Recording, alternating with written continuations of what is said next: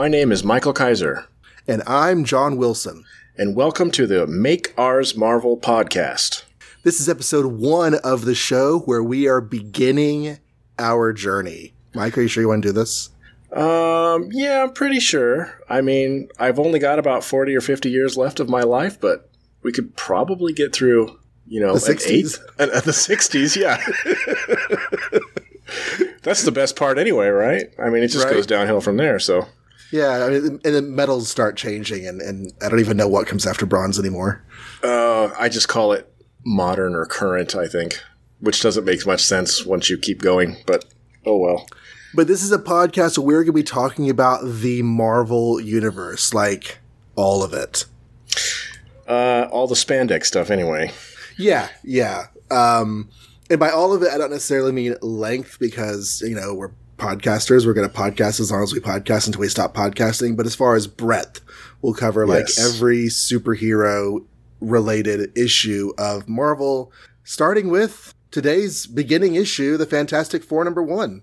That's right. So I think our goal is to try and keep the show weekly and do about an hour. So maybe some episodes we talk about a few comics, maybe some episodes we talk about a lot of comics. I think it just depends on whether we like the comics we're talking about. Right. I have some thoughts written down here, but who knows how long it'll take to actually talk about them. And so our format is more time oriented than coverage oriented. So in that vein, though, let's start with Fantastic Four #1 is pretty much the starting point for the Marvel Universe. Mm-hmm. Came out released according to that awesome Mike's Amazing World of DC website that all us podcasters love to pore over. It was theoretically released on August of 1961. And I had this idea, instead of typing out this 12-paragraph synopsis and then reading it and boring everybody to tears, here's something I'm going to suggest that's going to put you on the spot. Can you, without looking at the book in front of you in whatever format you're reading it in, can you describe to me the plot of Fantastic Four #1 in about 2 minutes or less? Oh. If someone asks you, hey, John, what's Fantastic Four #1 about? Okay, that's easy. I mean, this particular issue is easy because I've read this so many times. Right. Okay.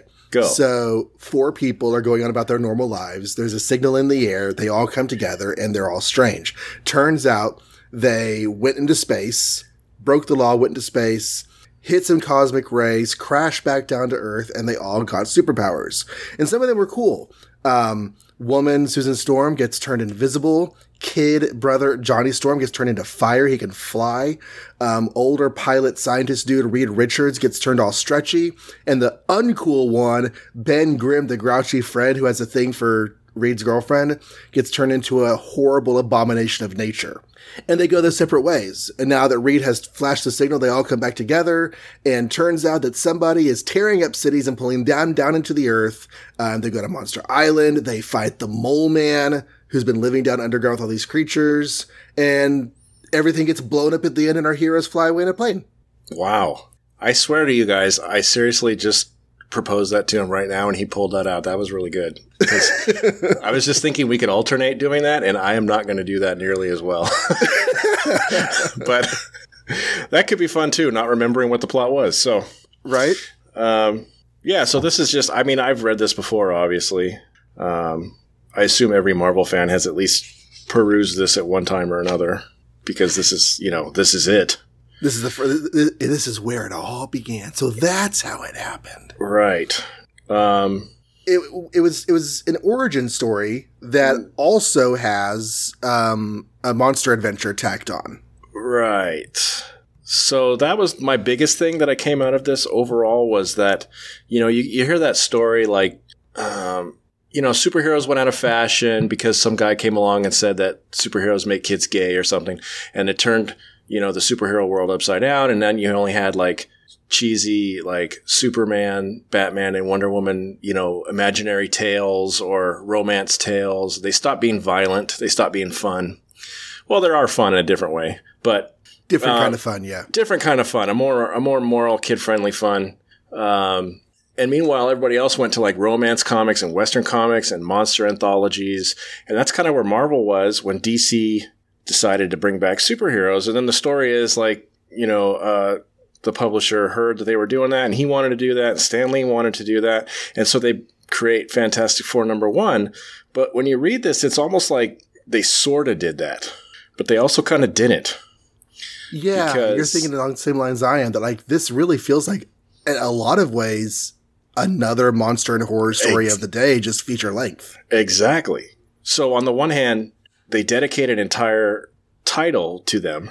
It's not called like Fantastic Tales or something like that, where you have a bunch of different short stories from the Outer Limits or, whatever.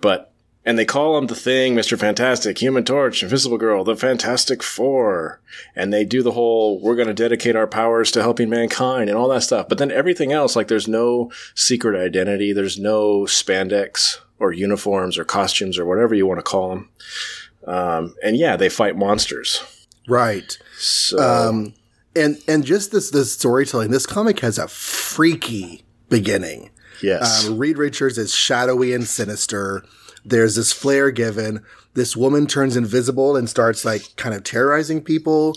The Thing, honestly, if you didn't put 2 and 2 together, we're just reading this through, The Thing almost looks like or acts like the menace of the story. Yeah. Like Reed Richards is calling all these people together. Meanwhile, this orange monster is terrorizing the town. Well, really, all 3 of them, Invisible Girl, right? Invisible Girl. Yeah, she's not a woman until like not woman yet. Invisible Girl, Sue Storm, her brother, the Human Torch, and Thing, all pretty much unnecessarily ruin New York, trying to like meet up with Reed after he shoots off the flare gun to summon them all.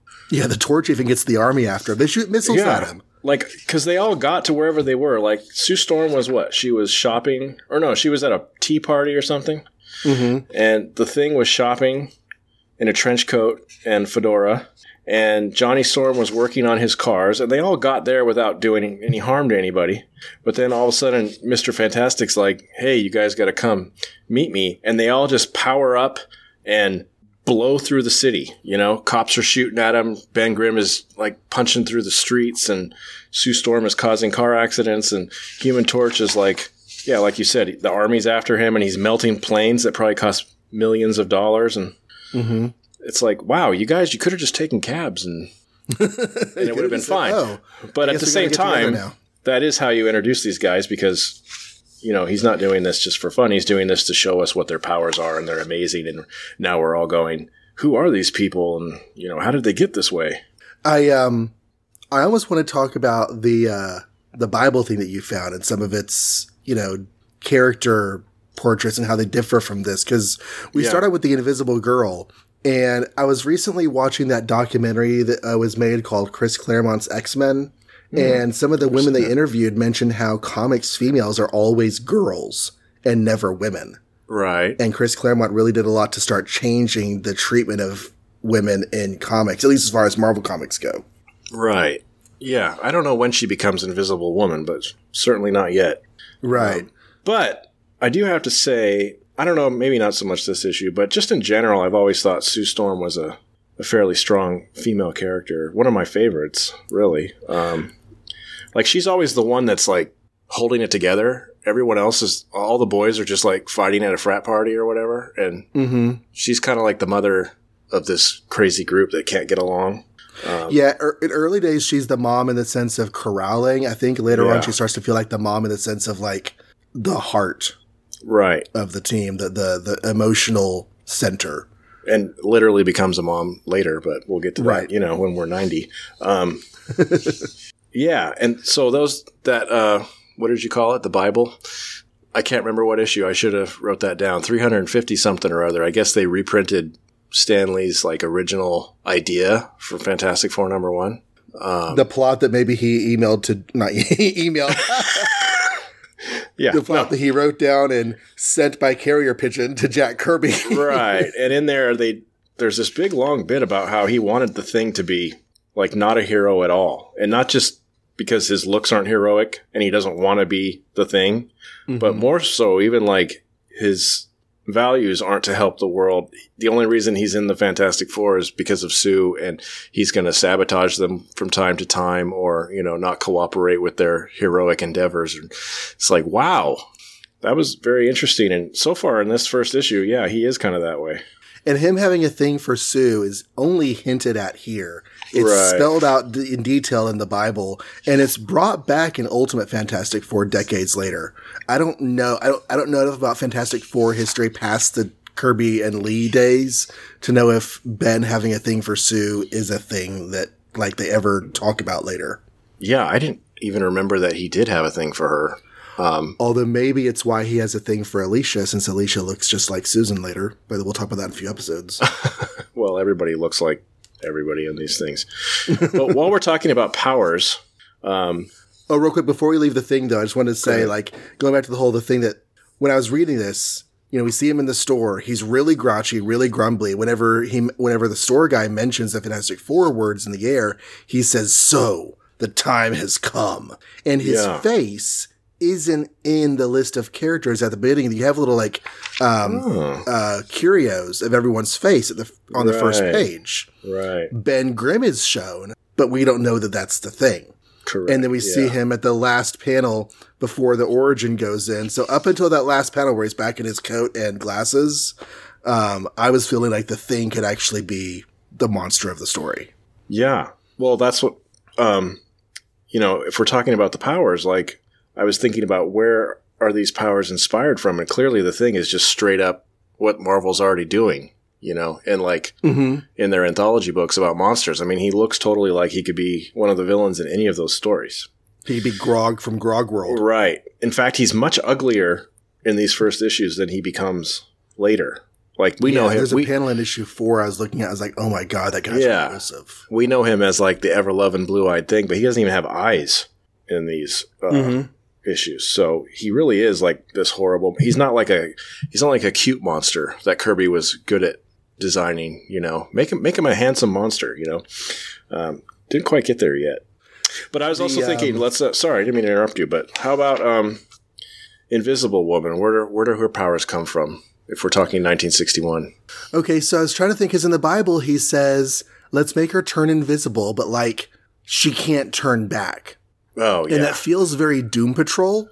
Like, did Doom Patrol have an invisible person? Yeah. Well, the woman in that, the whole thing about Doom Patrol is that like they couldn't pass in society. They were all outcasts because their powers made them funky. And I forget why the woman had that problem, because the woman seemed pretty just fine to me.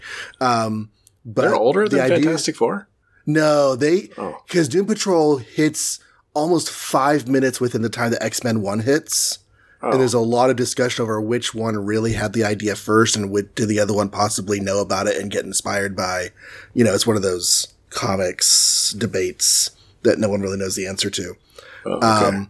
But the idea of a woman being turned invisible and not being able to exist in real life is freaky and cool. And it comes from The Invisible Man, I would guess, right? That's probably a 50s book, something like that. It's H.G. Wells. So there was a movie in the 50s, but the book goes back to the 19th century. Of course. Well, I only care about movies. I don't read. And then Plastic Man. See, I already trumped myself. Mr. Fantastic. Obviously Plastic Man, but then apparently Elongated Man came out a year before this book too, in Flash or something. Did he really? I knew he was a Flash Comics backup. I didn't realize he was before this issue. Yeah, so it's like there's Marvel ripping that off. And by the way, I love Marvel. I'm a super Marvel zombie, but I'm also gonna like find every time they steal from DC because I kind of think that's funny. But yeah, we can love it and still point out the flaws. Yeah. So I just not that I don't believe you. I just hadn't realized that. So I'm double checking the dates. 1960 February was when Flash 112 hit the stands. So 1 year before this, or a little less than that, but a year and a half. Plastic Man goes back to 1940. Elongated Man goes back a year and a half. And now this Mr. Fantastic comes along. No wonder people were saying they were like Marvel was being a copycat. Yeah. And then they got Human Torch, which we could all say, well, that was Marvel's, you know. There was a Human Torch in the Golden Age. But also I read that one of the JLA villains in the first JLA story turned to fire So I don't know if that's people just being super hard on Marvel or if there's something to that also, but we can give that to them. Yeah, one of the things is that like Marvel had their stable of heroes from, the 40s, and the Human Torch was one of their 3 main catches. Yeah. And when they tried to revive their heroes in 1954, 1956, somewhere in there, Cap, Submariner, and Human Torch all got their own series again for like 6 months before it died on the vine. So throwing one of those old ideas into the new team kind of makes sense. Like it's obviously not the same character at all. No. But the visuals are cool. But neither is, Barry Allen or Hal Jordan. So they're kind of taking a page from that. It's like they had Golden Age characters and they're revamping them into something more modern. Mm-hmm. And then overall, Fantastic Four, I just want to say, and I am no expert on this because I've never read a single issue of the Challengers of the Unknown. I read the same note, though. Go ahead. But apparently there's a lot of similarity, and that was a Kirby project, or he was at least the artist on the project when it first came out in 58 or something like that. And if you Google Challengers of the Unknown space Fantastic Four, the first website that comes up says Challengers of the Unknown equals the Fantastic Four, and whoever wrote that site goes on and on and on and on and on and on and on about all the similarities. I gave up about halfway. It's a kind of an interesting read, though. If you care about that sort of thing, I would recommend it. But there's definitely some similarities. Oh my God. Yeah, there's some really similar things here. The 4 curios of the 4 characters was done on a house ad. Wow. Yep. Now, if you are reading the origin story and you change their blue space jumpsuits to purple, they are the suddenly visually, this is the Challengers. Yep. So Kirby is definitely channeling his previous ideas here. Making Ben look so different and giving them superpowers does immediately set them apart. But then the Challengers get superpowers that are just like those. So just not the first issue. Do the Challengers have powers? I think at least one of them has all 4 powers, or they all have a power. I'm not sure. But the point was they were making them earth, wind, fire, and flame, or earth, wind, fire, and water. And the Fantastic Four is sort of, obviously Johnny is fire and Ben is earth. And you could argue that Reed is water because he's sort of, he's like flexible, I guess. And Sue could be air. I don't know, because she turns invisible. But oh crap! I just realized my Comixology digital reprint is recolored. They are wearing purple jumpsuits throughout this issue. Are they? Because I'm not reading it that way. Let me see. Look at the origin story and look at when they go to Monster Island. Well, it's blue on mine too, so I'm not sure where this came from. Oh, okay. But I was looking at the Zach site page. Maybe he recolored it. Maybe he recolored it to cheat and make a point. But yeah, in his page, they're all wearing purple jumpsuits. Anyways, doesn't matter. The point is there are similarities. Yes. I was reading through because I was thinking about like the narrative of the characters and the story that's like going on in their world. And I get the impression that like after the origin, but before the opening events of this story, some time has passed. Now, you would think, because they sure don't explain it. Yeah. Reed says we've got to do some stuff to help mankind, but then I feel like they all go their separate ways. And Reed says, I called you together because I have some pictures to show you. And whenever they're like living their lives, doing their thing, the flare goes up. They're all kind of surprised. They're ready, but they're also kind of surprised and weren't expecting it. Like they don't live together. They don't live together, except for Susan and Johnny, probably. Or Reed, but no, this is the 60s, so probably not. Well, see, that's the other thing, is that they say in the origin story that Susan and Reed are engaged, but if he just turned them all into freaks and some time has passed, that could be the answer to the great disappearing engagement. Because after that one mention, they're never mentioned as engaged again, and they get engaged later. Oh, wow. I didn't even notice that. Okay. So they could have broken it off as a result of the crash, and then they reform and reforge that bond. That makes sense to me. I mean, you made my brother turn on fire, Reed. Yeah. And now Ben can never live a normal life. We have issues. I'm going. What's funny is Ben is, historically and in this issue as well, so mad at Reed for, I guess, being irresponsible enough to jump the gun and go to space or try to go to space, and he didn't want to. But really, it was Sue that convinced him to go. She used her, like, you know, feminine ways to stick him where, you know, he loves her, and he agreed to do it. And he's never blamed her for it. He never does blame her, not that I've ever seen. Yeah. You're right. She says we've got to take the chance. Come on, Ben. Don't be a coward. Do it for me if you love me. Oh, she didn't say that, but you know what I mean. Yeah, well, she appeals to his patriotism. She appeals to his, like, you know, machismo. Exactly. So speaking of that, that was another thing that bothered me is they don't say, like, we need to get to the moon first or Mars, or we just need to get to the stars is their big thing. And so I had to look this up because I'm not great with history, but apparently Russia had already been to the stars by this point. The commies beat us. And by us, I mean us Americans, because I'm an American. So it's like, well, why is he so hell-bent on getting to the stars, you know, and jumping the gun and not going through the proper channels, cutting through the red tape, sneaking onto the airbase with people who aren't qualified, and going into space just to see the stars that have already been seen. But then it doesn't make a lot of sense. Then I found go back to that Bible. Yeah, that Bible, and there was a note like, geez, by the time this comes out, Russia will probably be on Mars, so we better be vague about it. Yeah. And so they're vague, which I think you're right is a detriment to the story. Yeah. At least its historical context. Flying to the moon even would have been a good, you know, show. Yeah. Because we don't get to the moon until 1969. It turns out the Fantastic Four had a hand in that. We'll find that out when we get there. So anyway, they all get together and they go to, you know, Strange Tales Island, full of crazy three-headed monsters that, you know, exist in the water or in the mountains or whatever. And they meet Marvel's first villain, the Fantastic Four's first villain, the Mole Man. The Mole Man. I love Monster Isle. I love how it has Ben Grimm's face. Oh, yeah. It's like, oh, you found an island that looked just like me and named it Monster Island? Yeah. Great. F you. Yeah. Who the heck carved that?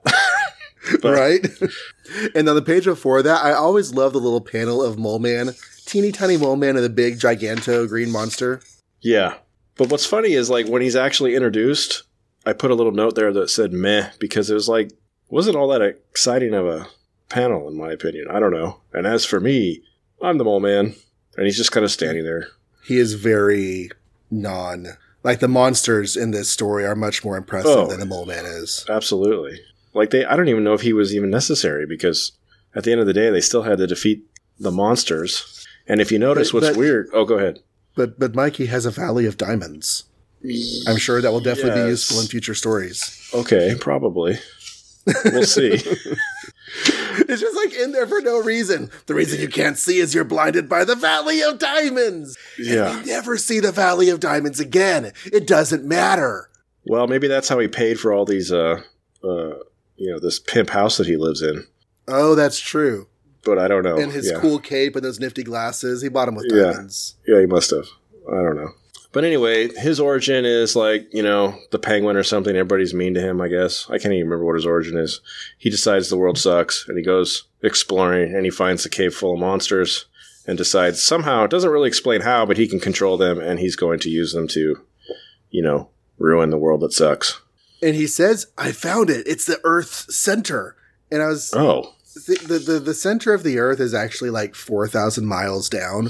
I have the feeling he didn't quite make it that far. No. This might just be like the Earth's slightly underneath the skin.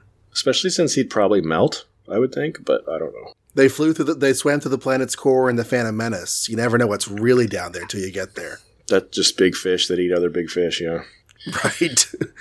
I mastered the creatures down here and made them do my bidding. Now, I learned just tonight while I was looking up stuff about the monster we're going to talk about in issue 4. The monsters in this island are actually deviant mutates. The deviants from Jack Kirby's Eternals mythology that he spins in the 70s. So they're actually used to doing the bidding of humanoids. Oh. Well, that was one thing I was going to say is, you know, this origin has been retconned and readdressed and smidged here and smudged there to make it have it make sense. This is one of those origins that isn't gonna stand up in a movie if you do it straight, you know? Right. So that's one answer someone came up with. Which I kind of dig. You know, yeah. I like the idea that, you know, these aren't just random monsters. They've managed to fit them somehow into the larger Marvel universe. Yeah. I like when things are cohesive. So we'll get there eventually. But yeah, so he splits them all up, and what? They have to fight monsters, and they fight more monsters. Sue turns invisible, and the other guys fight monsters. And then, like, somewhere along the way, they grab the Mole Man and take them with him as the monsters chase them out of the caves. But then I guess Jack Kirby forgot to keep drawing the Mole Man, because the last panel is like, where's the Mole Man? Oh, I just left him. And so the Mole Man and the monsters are all encaved into a mountain, and the Fantastic Four fly away. That's kind of vicious, though. Like, he's holding the Mole Man, and they're running through. And at some point, Reed has the mental process. You know what? I'm just going to leave him. He's never going to hurt anyone again. Just going to leave him here in the island. I mean, I guess if they can't get out, he's harmless, right? Right. Of course, he'll come back. We know that, but right. And even though he blew up Monster Island, isn't Monster Island also a thing that exists later? I feel like that does. Oh, it has to. Did they blow it up? Oh, yeah. That's the implication. He's destroyed the entire isle, sealing himself below forever. It's best that way. There was no place for him in our world, so I just left him to die. The Mole Man did that? Oh, yeah, he did, didn't he? So that all happens so fast. Like, I feel like they ran out of pages. Yeah, they just pop out of the thing, and they says, where's the Mole Man? I left him. And then the next panel is, oh, he blew up the island. And then the next panel is, well, we'll never see him again. The end. Seriously, though, if you read page 23 and page 24... it feels like we still have like 3 pages at least left in the story. Turn to page 25 and bam, it's the end. Yeah. So I think this is where the whole Marvel way sometimes maybe, especially in the beginning, doesn't gel. Like, I have a feeling Stan Lee did a lot of, and then just draw this and I'll write the dialogue in later, you know? And then sometimes they got to ham fist that stuff in there. Right. And in that Bible, he's very specific about page counts, and all these early issues are divided up into chapters, and the chapters have pretty consistent page counts. And if you read issues of Amazing Adventures and Tales to Astonish, their stories go in there are 3-page stories, there are 5-page stories, there are 6-page stories, and there's a format they follow each issue. Mm-hmm. The first Amazing Spider-Man #1 follows a similar format when it breaks the first story with John Jameson up into chapters. The chapters seem unnecessary, and they seem unnecessary a lot of time in Fantastic Four, but they're following that old, page-length format. So here I feel like as they're feeling out this first issue, maybe they were going to do this over a couple of issues and just have half of the comic, and they could have taken more time with the story, and then they just didn't. Yeah, they really packed... I mean, I feel like... Does the Origin share the story with the whole Destroy New York to get together thing, or is that a separate story? So let's see. They rampage through New York for 8 pages. That could be a story. And then the Origin is 9 through 13. That's another 5 pages. That's a story. And then Fantastic Four Meet the Mole Man, 14, 15, 16. That's a story. Yeah, but see, the flashback isn't its own dedicated story, so that's what's really funny to me. They could have really stretched that out more. Mm-hmm. There's a lot of questions there. I mean, I don't want to diss on this book. I enjoyed it. It's fun. It's Fantastic Four #1, But there are things like, why did he bring his fiance and her brother, that kind of thing. And there's Reed Richards' decision-making is so questionable in this. Well, their excuse was Sue would never let her fiance go into space without her. So there's a dedicated woman for you. And then dedicated brother says, and I'm not going to let my sister go anywhere without me. So that's the entire reasoning behind these non-astronauts going into space. And how old is he in the Bible? 17, 18? Oh, yeah. He must be young because he's going to be like the voice of the kids. You can tell already because he's into cars. Mm-hmm. And he's got friends that think he's cool. And yeah. So he's probably still a teenager. So as we exit our first adventure of the Fantastic Four, we've seen how Reed Richards' arrogance and recklessness forever changed the lives of himself and 3 people he cares about, or at least 2 people he cares about and a little brother. And in Ben's case, I think shattered his life is a better phrase. So they go their separate ways, but they came back together to fight a threat. And theoretically, there's nothing that necessarily requires them to continue existing in the same space. But as we go into the next issue, they have continued their lives together, and they've actually found a place to live away from the city. Yes. Anything else you want to say about this first issue, that our first chapter in this journey? Well, I just want to. We talked about how they're kind of dipping their toe in the water, and they sort of made a superhero comic, but they also kind of didn't. And I read into that because it was bothering me so much. Apparently, Marvel and DC were being printed by the same company at this time. Right. And at least the same distribution company, yeah. Right, National something or other. And this was like bailing out Marvel, so they were like being mean to them and saying you could only have so many titles per month and all that. They were putting restrictions on them. Not DC. DC, you're our buddy, you're our pal. Marvel, we'll throw you a bone, but don't get cocky, right? Right. And so part of why this is masked as a monster is because they were worried if they flat out just had the Fantastic Four in 4 colorful outfits with masks and stuff, that this printing company would say, we're dumping you because we don't want you to compete with DC. We like DC. So they're like, let's just sneak this in. Let's call it Fantastic Four. They won't really read this, and it just looks like a monster, just like everything else we've done. And then you'll see that they keep pushing the boundaries with each issue until it gets popular enough to where it's like, well, now you can't get rid of us because we have a fan base. And, at least that's what I read. Yeah, that makes sense. Yeah. It also makes me wonder if there was another title, a bi-monthly title that ended to make room for this. There must have been. Looking at the other titles they were publishing, I don't see one. Well, this isn't monthly for one thing. No, it's bi-monthly. Mm-hmm. I don't know, love romances, teenage romance, life with Millie. Any of those might have ended, and I just don't know because I know nothing about those comics. Kathy. I think Kathy ended to make room for Spider-Man. No, Linda Carter Student Nurse ended to make room for Spider-Man. Well, my research is only, half good. I didn't actually figure out what they dumped, and I have no idea how many titles a month they were allotted. I think I read 8. Oh, yeah. But I don't know. Yeah, I don't know either. Just random wonderings. But it kind of makes sense. Like, it totally looks like a superhero comic masked into a Strange Tales monster look. And the second issue continues that same vein. Yes. It looks like a monster comic. Teenage Romance. Teenage Romance ended. Its last issue was 1962 January. There you go. So, by 1962 January, they're bringing the Hulk into play. Oh, so, 62. That's too late. Yeah. Yeah. But it ended. Teenage Romance ended just after the Fantastic Four started. So I don't know. I don't know. It doesn't really matter that much. No. Someone will write in. Someone who really loves the Fantastic Four will write in and tell us all about it. Hey, listeners. What's our email address, Mike? It's podcast@makeoursmarvel.com. Podcast@makeoursmarvel.com. That sounds like a great email address. Yeah. Thanks for making that happen. No problem. That was really easy. Yeah. Okay. You want to move on to Fantastic Four number 2? Yeah. Do you want to do the whole make me synopsize off the fly thing, or do you want to try it this time? No, I have to try it now. And I'm really regretting this whole thing that I came up with because I'm already thinking I can't remember what this issue is about. So. Okay, well, I'll do the easy part. It came out at the end of September, like around the 28th, 1961. Okay. And what's it about, Mike? So, it opens with the Fantastic Four. I'm not looking, I swear. Opens with the Fantastic Four doing nefarious things. Like, I think the Thing busts down some sort of, like, Navy base or something like that. And Sue Richards is, like, stealing stuff. And everybody's just like, oh, my God, the Fantastic Four are criminals now. We've trusted them for one whole issue, and now they're criminals. But it turns out that wasn't the Fantastic Four. It was these green frog-looking guys called Skrulls.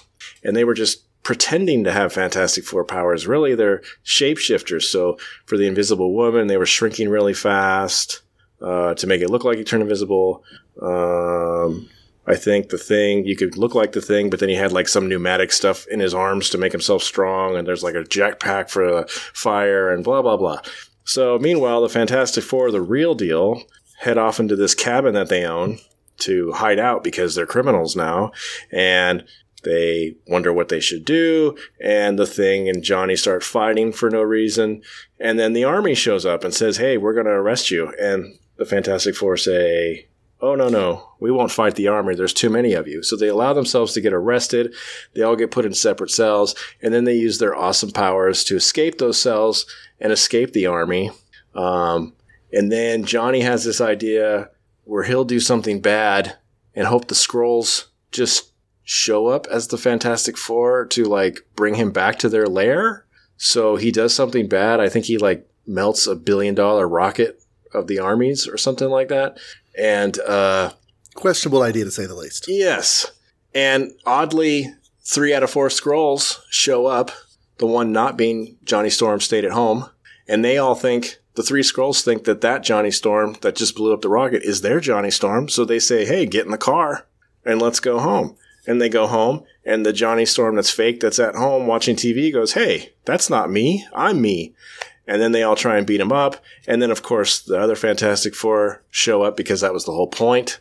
And they find the lair, and they beat the Skrulls up. And then the Skrulls are like, hey, man, we just came down here to, like, see what Earth is capable of, whether we should destroy it or not. And so Reed Richards goes, okay, well, you know what we ought to do? Let's go up to your mothership. So they go up to the mothership, and they pretend to be the Skrulls in Fantastic Four shape, and they talk to the King Skrull, and they show him a comic or 3 of, like, Strange Tales and whatever else, Journey into Mystery or something. And they're like, look it, this is what's on Earth. These big monsters that are wrecking everything, this is what's on Earth. You cannot possibly beat this. And so the King Skrull guy says, oh, yeah, I totally can't beat that. Let's get out of here. And they all leave, and they leave behind 3 of the Skrulls. And then there's this unnecessary fight where the army tries to, like, arrest the Fantastic Four again, but then they go, no, look, here's who you really should arrest. And then they fight the Skrulls, and they win, and the Skrulls are like, man, don't kill us. We don't even like being Skrulls.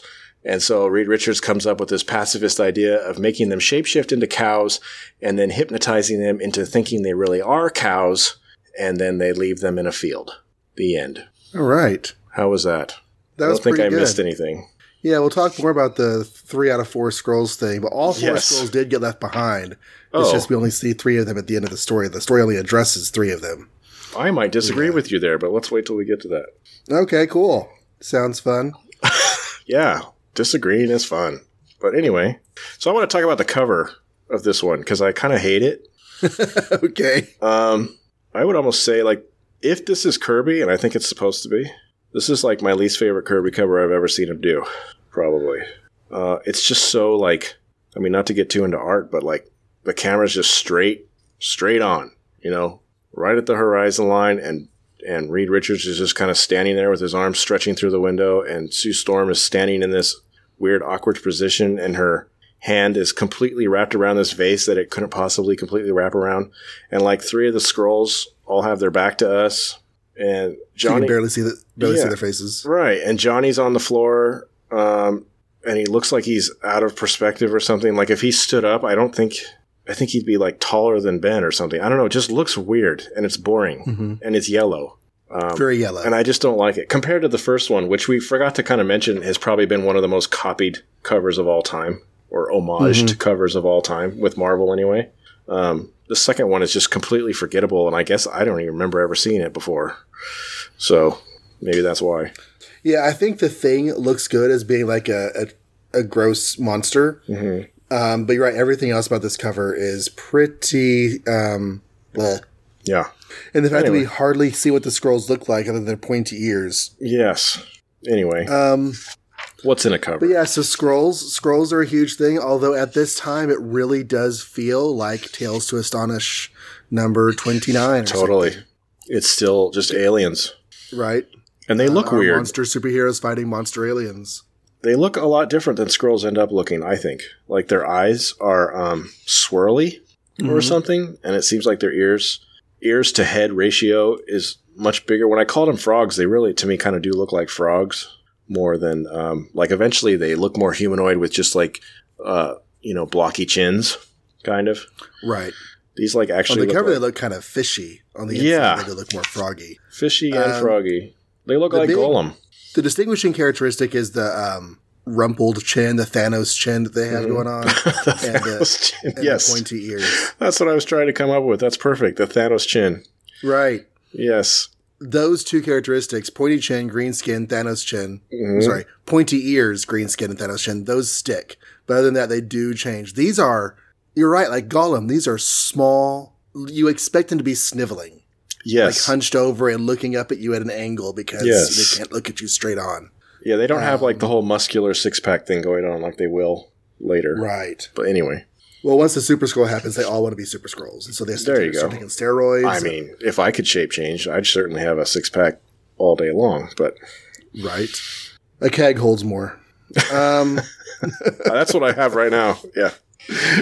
So opening up, the Thing being wantonly destructive is actually really believable for me. Yeah. I mean, I know he's a fake, but the actual Thing from the first issue, I would not be surprised to see him do this at the beginning of the second issue. Right.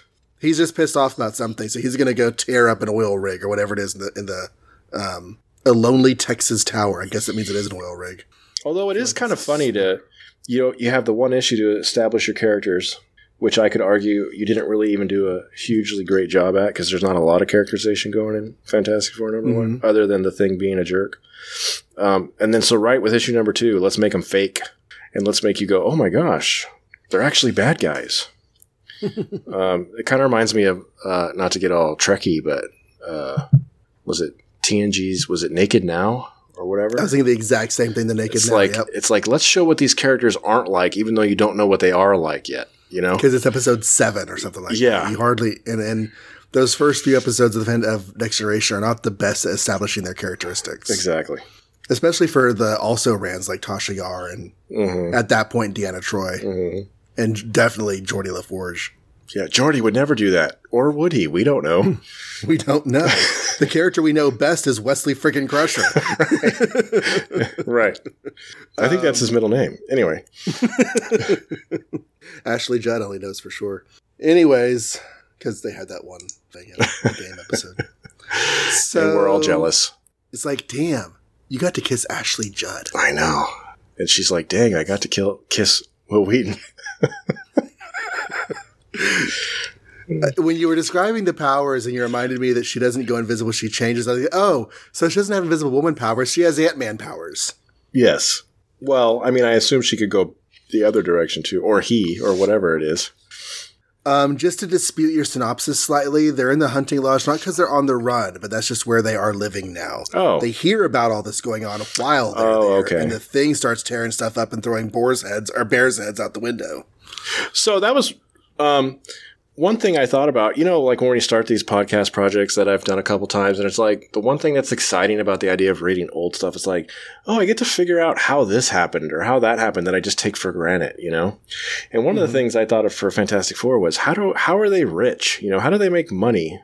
And so far I'm unsatisfied in that question because, in the first issue they have an apartment or something. In this issue they have their own personal hunting lodge. As far as I know, none of them work or do anything. Yeah, they somehow even though they weren't authorized to take that mission into space, they knew about it and they had the planning behind it and didn't get fired. Yeah. And when we find out next issue that they have the entire first 5 stories of a skyscraper renovated. Yes. Maybe that's a better time to bring that up. Yeah, I feel like in this issue, they're like living in a cabin while that's getting done. Yeah. And where does Reed, how does he afford all those pipes? I don't know. So I love how the Thing is wearing a hat and sunglasses and a trench coat or a jacket with a high collar, at this isolated cabin around his supposed friends. So even amongst amongst his own people, I mean, you could make fun of it as a plot hole, but I actually think it's more like even amongst his own, the closest people he has right now, he doesn't feel comfortable. Just hanging out. Self-conscious. Yeah, he's not like the Thing from the 2015 movie who walks around with, no clothes on. He's just trying to hide every little bit of his hideousness. Well, it's no wonder, really, because he's sitting there raging about how he wants to fight and smash, and he doesn't want to be cooped up any longer. How would you like to be me? And Reed gives us the little, recap of the origin, but then he says, I can't punish the Thing when the fault is mine. Johnny's response is, okay, forget him. Well, and also, Reed just called him the Thing. And the Thing is standing right there behind him. Yeah. It's like, forget him, even though he's right there. Forget this guy whose life has been ruined. And you're right, Reed calls him a Thing. Which, by the way, dang it, we forgot to talk about, the whole naming thing in the first issue. I don't want to tread on it too much, but they named him the Thing, and everybody's just cool with that. But Mr. Fantastic named himself Mr. Fantastic. There's a whole like audio thing about how they're like arguing over how Reed gets Mr. Fantastic. I know. And I'm so going to post that on this episode's page. If you guys go to makeoursmarvel.com, it's a Norm Macdonald skit on one of his CDs. It's freaking hilarious. Just click play. We don't even need to talk about it anymore. You guys will love it if you haven't heard it. But anyway, back to Reed and Johnny being mean to the Thing. They recap their origin again, which they're going to do a lot. It was a bi-monthly comic and it was brand new, so theoretically people hadn't seen it yet. Yeah, and this is back when they cared about that sort of thing more. I think there was like a rule, like this could be somebody's first issue. Always remember that. Mm-hmm. I don't think they flash back as much these days, but that's because everything's written for a trade. So the army attacks, and they're like, we're not going to fight the whole U.S. Army. We're just going to escape from you later. Yes. They're arrested for literally 5 minutes. So this is just like the first issue where they show off their powers and destroy New York City. There again, here's this little excuse to show off all their powers. So Stan is clearly loving, coming up with some reason for them to all do something cool with their powers, even if it seems like it's kind of, a pointless couple pages. Yeah, and Jack Kirby gets to draw them all. And really, there's some cool stuff here, like Reed, his neck oozing out of the ribbon hole is really kind of cool. I'm glad you said neck, because here's something else that I'd like to talk about. Somewhere along the way in my adventures of reading comic books, I read somewhere that you should never show Reed stretching his neck. Really? And it kind of makes sense to me, because the silliest power in the world is stretching, right? Mm-hmm. It never looks cool. Even in the movies, they haven't made it look cool yet. And in The Flash right now, they're kind of commenting about how gross it is when Elongated Man stretches. At best, it's goofy. At worst, it's gross. And it's no coincidence that, characters like Plastic Man or Ralph Dibny, the Elongated Man, have stretchy powers, because we're not supposed to take them seriously. They're comics. They're comic characters, right? Right. Comic relief characters. Reed here is a brilliant scientist, leader of a team, Ward Cleaver type guy. With the silly Ward Cleaver type guy, yes. With the silliest powers in the world. So one way to make him look less silly, I've read, is to not have him stretch his neck, because that's just completely comical. Mm-hmm. So he should stretch by his waist. He can stretch from anywhere. Why does he have to stretch by his neck, right? Right. So I guess that's why you have all the shots of like his head and shoulders coming up with his torso being stretched from wherever. Right. So he looks more respectable. So anyway, ever since I read that, I'm always looking at artists and how they treat Reed. And so far, I think Kirby has only done the neck stretch right here, where he's trying to get through this loose rivet. But I've seen other, like the Ultimate Fantastic Four, were completely disobeying that rule and having him stretch his neck all the time. And it was driving me crazy, because I kind of agree with the rule. I think it looks better when he's got a normal neck. But anyway, that's just an opinion. No, that's cool. That's something to watch out for, because I had never thought about it before. But you're right. When I think of Reed stretching, I definitely see a head and shoulders shape. The Torch's plan about the rocket makes no sense. It seems like it's one of those ideas that seems to make sense on the surface until you start to think of the logical conclusions. Like, where is this actually going to go? You're going to go harass a military installation, like the army people with the weapons and the guns, and you're going to mess it up. It's kind of like, it reminds me of some of the flat earth memes that are going around out there. Like, you read the meme, and it's like, I almost see how this would make sense to somebody, except that all of the high school level science that you have to not know about for this to make sense. Well, there's like that surface level sense, but also how does he even know that they're going to be there?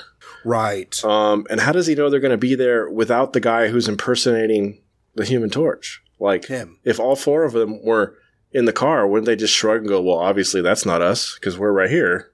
I'm going to go do this and hope that the plot is convenient. Oh, look, the plot was convenient. That is exactly what happened. Yes. Maybe Skrull Torch sees him instead of the others and calls bullshit. Like, maybe this actually all goes wrong. He gets out there and does this thing, and Skrull Torch is like, dude! And yeah, so it could have gone so many different ways. Yeah. But anyway, it gets us to where we need to be, which is the Fantastic Four figure out where the Skrulls are hiding out, and come in and stomp them, essentially. Mm-hmm. See, if you notice the first panel of the Fantastic Four fight backstory, that's better than the cover. This is a better image than the cover. And it's the exact same idea, but he did it better. So, like, dang. I guess for round 2, he's like, I should change the camera angle and make it more dynamic and whatever. Anyway. Sorry, Kirby. I'm not trying to slam you. I do love you, but yeah. And Reed is menacing the Skrulls with a gun. That seems unusual. Yes, and so was Johnny. Or was he? Didn't I just see Johnny? I think Johnny had a flare gun. Oh, that's right. I forget about the flare gun. That flare gun is amazing. It just shows up everywhere, no matter where you shoot it. Right. Yeah, he is. He must have got the gun from the Skrull. Skrull dropped the gun, trying to tackle Invisible Woman, whose powers right now are literally to just turn invisible. But I guess Reed threatening with the gun isn't really that crazy of a thing, because the ultimate nullifier is really just a fancy gun. Yeah, and they're not superheroes. Right. At least in the Green Lantern, Superman, Flash sense, I don't feel like. I feel like this is much more... I'm trying to think of like a cool 50s sci-fi movie or something, where the guy goes around smoking a pipe and they got to fight the living brain. And I don't know. Like those guys used guns. So it doesn't seem out of place at all that Reed would pick up a gun. I mean, it makes sense. Like something more noirish, but still with Flash Gordon bad guys in it? Yes. Yeah, exactly. I get you. I get the idea you're going for. Yeah. I don't think it exists. No. Some form or another. We should go back in time and fix that. Mm-hmm. Oh, you know what it is? Did you see, I don't know if it was an April Fool's gag or something, but somebody put out a whole bunch of like alleged artifacts from the mid-60s Fantastic Four film that was made but never released. It was an elaborate gag. Wow. But it was so well done that it makes you believe that there is this movie out there that you missed. Oh. And it had all these, actors from the era. I don't know. I feel like that would have had the vibe of what you're talking about.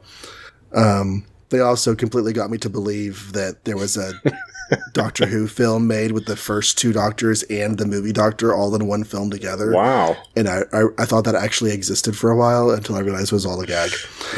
I'm so gullible. Dang internet. Right? And that one time that DCComics.com put out an April Fool's gag, and Dave and I fell for it on the show, talking about how Martha Wayne survived the shooting and went into witness protection and married a farmer and then saved a baby. Man, that Grant Morrison's crazy. Right? Anyways, okay. So when they go up to the space, are you ready to go up to the spaceship? Yes, let's go. I love this part. Okay, so the notion of impersonating the Skrull impersonators, that notion is brilliant. Yes. Like, you go up there and you're pretending to be the people who are pretending to be you. That's awesome. Mm-hmm. And then using cartoon drawings as a means of frightening the Skrull captain is laughably stupid. Cartoon drawings from... I did get it right. Wow. Strange Tales and Journey into Mystery. Good call. I thought that was, yes, I guess it's stupid on the part of the guy for believing it, but I did think it was funny that they kind of plugged themselves within themselves. Yeah, I think those red horned guys are actual monsters. I really hope so. I didn't actually take the time to figure out if that was true, but it's like, God, I hope those actually were stories that happened, because that's just so meta that they're just like... They might all be, but I'm pretty sure I remember finding that the red monsters were. But it's possible that all 3 of those are from recent issues. I hope they are. And I feel like I've seen this before somehow. Or maybe I'm thinking of like Coneheads or something, where like they tricked the bad guys into thinking Earth is more formidable than it really is. Mm-hmm. Maybe not before 1961. I mean, I've seen it before I read Fantastic Four #2, but I don't know. It's a trope from something. Well, to me, this is like the one big drawback of what is otherwise a pretty great second outing for the group is this guy just, should not believe that comic magazines are actual documents. Yes. Especially if his ship has the ability to take pictures or camera the Earth, and he doesn't actually find anything like that. I don't know. Yeah. Like you said earlier, the whole thing with Ben turning back into a normal and then having a fight with the army, it seems to come out of nowhere and be useless. But it does give us like a really nice bit of poignancy right here at the end with Ben. Well, this is like interesting that this is the first time, I think, but not going to be the last time that he just spontaneously turns human for 5 seconds. No reason. For 5 seconds. Yeah. So it's like, man, Stan really wants to hate on the Thing. It's like, let's not only make him miserable, but let's give him hope. Once an issue, and then take it away, Take it away! That's going to be part of his character. I love it. Just like stringing him along. Maybe you'll become real again. Probably not. And look at the pinup. Look how ugly he is in that pinup. Like we were saying before, he's much more a devolved monster than he becomes later. And it's like play and putty. Yeah. And it's like an orange clay face. Reptile scales. Yeah. Orange reptile clay face. Yeah. That mouth and the lopsided eyes and the really wide. It's just atrocious. Yeah. Yeah. So you can see why he's upset. And that's probably why he wears sunglasses, because those eyes are really ugly. There's something else. Or the lack of eyes. They're lopsided on the inside. When he changes back to the Thing, they're kind of lopsided there too. Yeah. He's a mashed potato monster with scales. So yeah, the army challenges them and they say, look, you can arrest us, but take us back to our apartment. And when they open the door to the apartment, the Skrulls come out in snake and monster form and attack. And the police go, oh, you guys weren't lying. Okay. So now. So let's talk about how many Skrulls there are. Okay. You're going to say you're going to fight me on this? Well, look at this panel. It says the fourth one is on his way to another galaxy with his invasion fleet. So somewhere, this is again, just like the last issue where they said, where's the Mole Man? And he goes, oh, I just left him behind. And I feel like Jack Kirby just forgot to draw him. This one, it's like, I think Jack Kirby forgot to draw 4 instead of 3.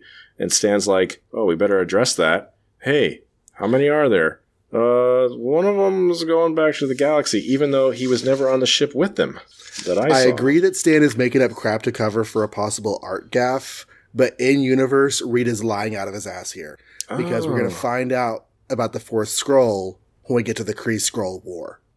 Oh, well, geez. How am I supposed to know that? Okay, you win. I know. I only know it because I've read those issues of Avengers. Fine. But as the all time traveling John Wilson, you win this argument because I didn't go that far. No, the fourth Skrull lives on Earth and continues to pretend to be people, and he becomes a powerful politician by the time we get to, Avengers 97 or whatever the Kree-Skrull War is. So what was the reason for Reed just lying about it and letting him get away with that? I don't know. Because I don't know why he would lie about that here. They have the 3 Skrulls, and he has a plan for the 3 Skrulls. But then Reed is like, yeah, the fourth one's in another galaxy.